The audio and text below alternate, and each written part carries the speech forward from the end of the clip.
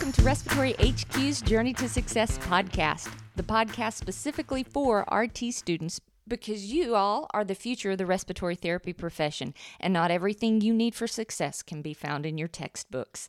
I'm Tanya Peel. I'm so excited to be here to give you a little guidance and insight, a few tips, maybe a few tricks to help you be successful on your journey through respiratory therapy school. Let's get started. Hey everyone, it is good to be here with you again today. It's been just a minute since I've done a podcast, and I had said at the first of the year that I was really only going to report podcasts anymore as I was moved to do it. And something has been bothering me for the last couple of weeks, and I need to get it off my chest, and we need to talk about how it influences you in your education through respiratory therapy school. And it has to do with social media, all right? So let's just back up and give you a few statistics that may kind of be an eye-opener. It was for me when I did my research. And by the way, I'm just going to tell you my research consisted of me Googling this. So it is not vetted statistics, okay? It's just something to give you something to think about. So I just Googled, how much time do we spend on social media? And so I found a finance site that it said that the average person uses social media 2 hours and 41 minutes of their day. Now, this is not internet usage. This is social media usage. This is TikTok, Instagram, Facebook, LinkedIn, those type of sites, okay? So 2 hours and 41 minutes. And so I think to myself, well, that's interesting. And it started breaking it down by generations, which was also really interesting to me. So the baby boomer generation, which is at the age group of 59 to 77, supposedly they spend 1.6 hours on social media a day. Now, my husband is a baby boomer, and I can tell you, he spends more than an hour and a half a day on his classic truck sites on Facebook. So I'm really skeptical about these numbers. I'm a Gen Xer. Gen Xers are 43 to 58. And the website says that, a Gen Xer spends on average about 2.5 hours a day on social media. So I thought, oh, surely I don't. So I went to my phone to see, because the iPhone has screen time. Well, screen time's not turned on my iPhone. So today I turned it on. I'm going to monitor to see how much time I actually spend on social media. Anyway, going on with the generations, millennials who are 27 to 42, 3.8 hours a day on social media.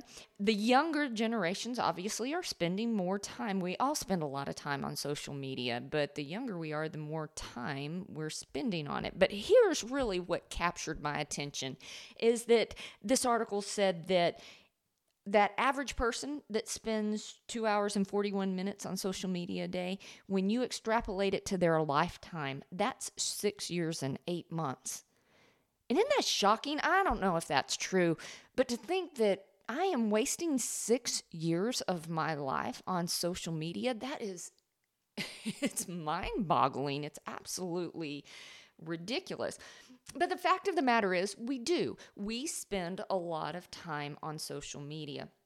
So I want to drill this down to you and your respiratory therapy education, because you're spending time on social media in certain respiratory therapy groups, whether it's on Facebook, Instagram, you're watching certain content on TikTok.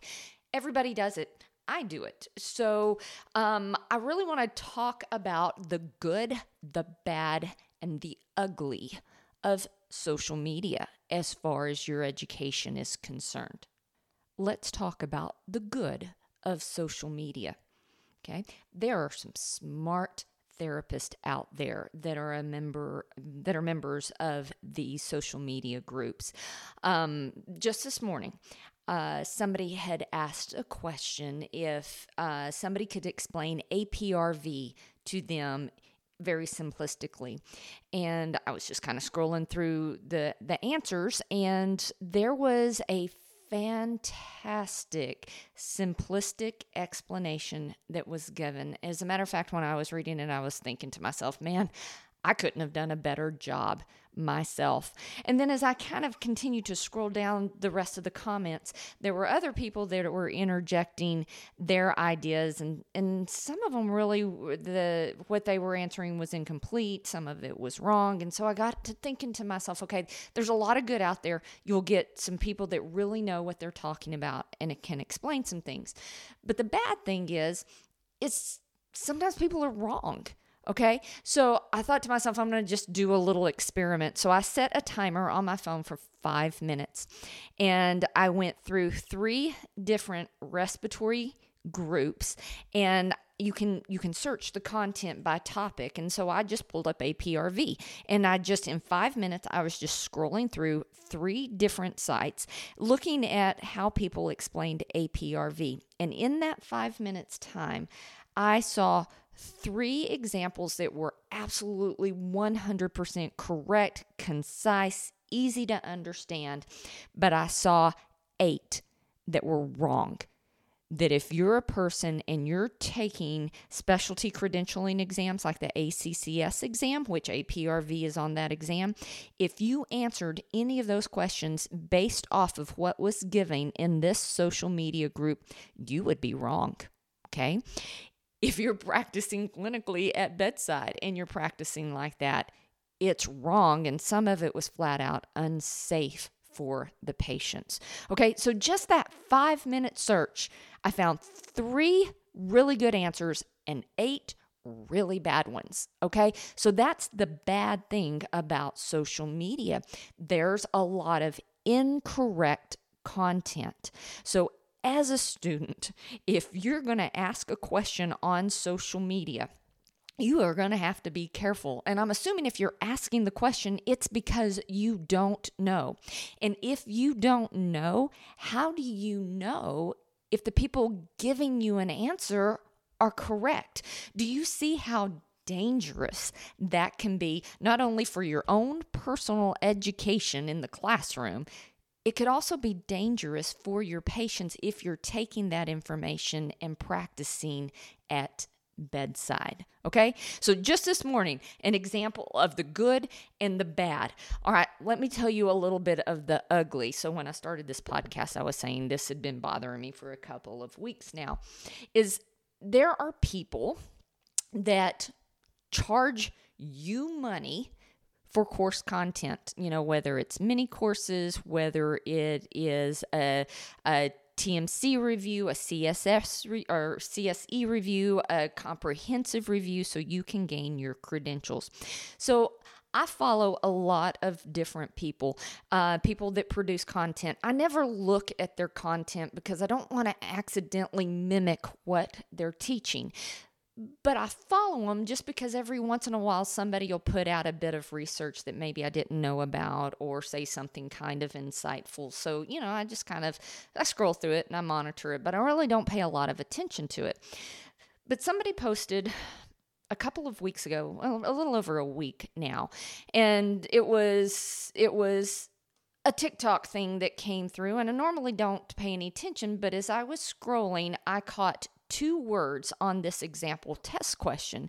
And in my mind, I thought, that sounds really familiar. So I went back to that post and I screenshotted it so it quit moving and I could read it.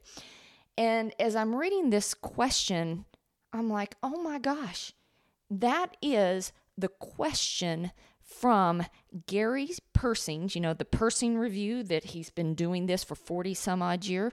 That's one of his questions in his review workshops. You know how I know? I work for the man. And so I pulled out my files of test questions. I flipped through it. And sure enough, this question that I found on social media from somebody that is selling TMC and CSE reviews has used the question from Gary Persing's review. It's actually test number 5, question 1, verbatim.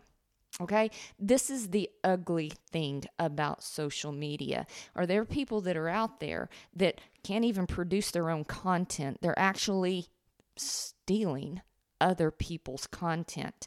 And if you're going to pay somebody to help educate you, wouldn't you want to pay somebody that is at least smart enough to produce their own content, to know what the TMC and the CSE content looks like that, I don't know, maybe has even re-credentialed a couple of times in their educational career?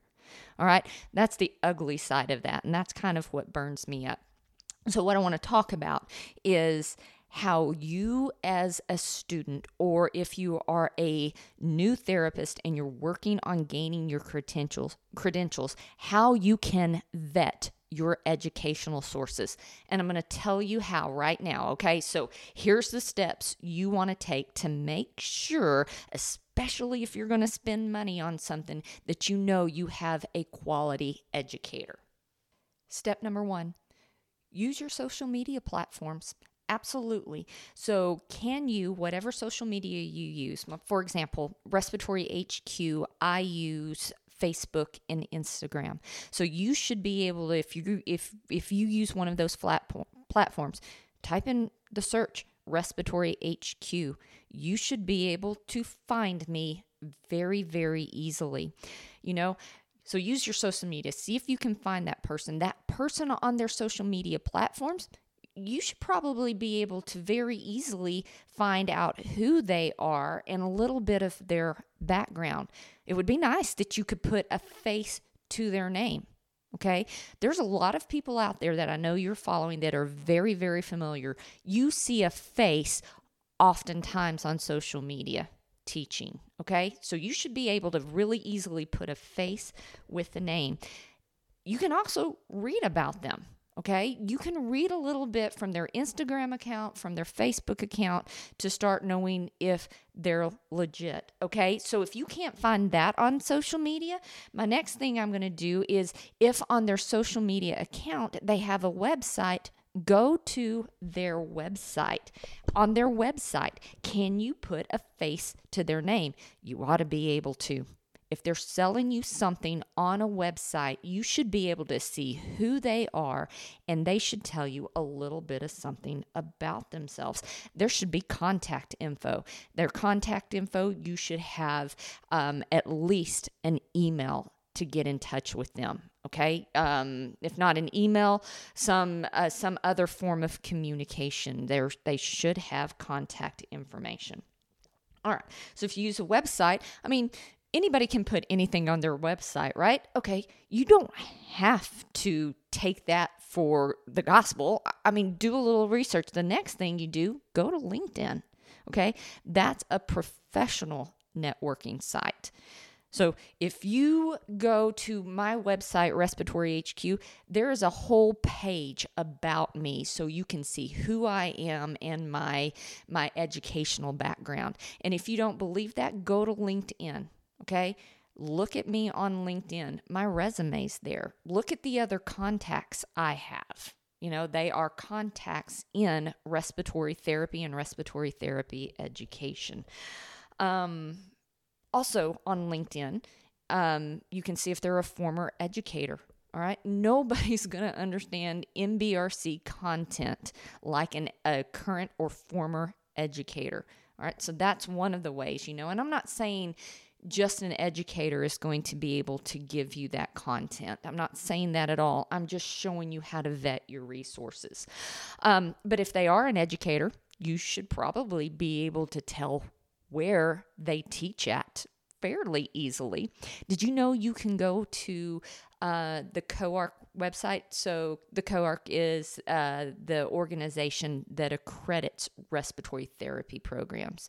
Okay, and this is public knowledge. I'll actually put it in the links of this in this podcast in the notes. I'll put a link to it so you can get the outcomes data on every accredited program in the United States. So, for example, you can find me. It's very easily to find the community college I teach with. Then you can go to the COARC website and you can download a spreadsheet with outcomes. Just search for the community college I teach from, and you can see my program outcomes. You can see the percent pass rate in my program. You can see the retention in my program. You can see the student surveys in my program.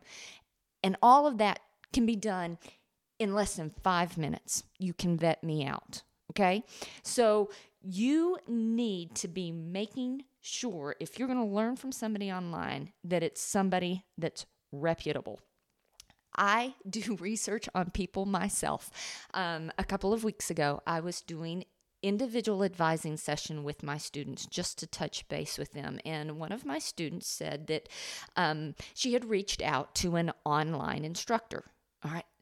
And this makes me very nervous because there's some really good tutors out there and some not so good tutors out there. So I start asking my students some questions. She has a right to go to external resources and spend her money however she chooses, but I don't want her to compromise her education. And my student was very open to me about who she was using. And so we had this really good conversation about if she ever got conflicting information from that tutor, to please feel free to come to me. I will double check myself. I could be wrong, so just to keep an open communication. Well, she also told me who this tutor was. And so this tutor is on the same social media sites. I knew who she was because I've seen her answer some students' questions. I've seen her correct false data, and she's done it in a manner that I agree with her. By the way, her name is Erin Sterling Cox, for those of you that are listening and you're wanting to, and her website is myvrest.com. All right, so I started there. I went into her social media accounts and I looked to see who she was. I saw that she had a website. I went to her website. I immediately could see her picture and read about her and her educational background. I then went to LinkedIn and viewed her LinkedIn page and what she had been doing. And then I just, I like to do my due diligence, especially when it's my students' education that's I'm worried about. So I contacted her. I emailed her. And she got back with me within a few hours, and we had a Zoom session set up for the following Monday. This was on a weekend. It was Saturday that I reached out to her, and we had a Zoom session that following Monday. And during that Zoom session, we talked about respiratory therapy education, and we talked about our beliefs in education and what her process was in tutoring. Okay. And so do you see, even I vet people out. I don't take people at their word. I'm going to make sure before I suggest somebody to my students that they are reputable educators. And that's all I'm doing is I'm just wanting you guys to be very, very smart and very cautious about you tapping into social media to enhance your education. Okay, just be smart. Worst case scenario, reach out to that person. I sell a clinical simulation success course. I try to email everybody when they buy it. I'm a little behind on that, actually, now that I've said that. But they can email me and ask for clarification questions. Your person that you're reaching out for information, especially if you're spending money, should be readily accessible to you. Okay? So just think about that. Just be very, very cautious with your education. If you ever have any questions, message me on social media or use my email. I'm here to help you be as successful as you can be. So as you're working on this next semester, whether it's your first semester in RT school, whether it is your last semester or you see graduation on the horizon, I wish you the best of luck. Study hard and do good. See you soon.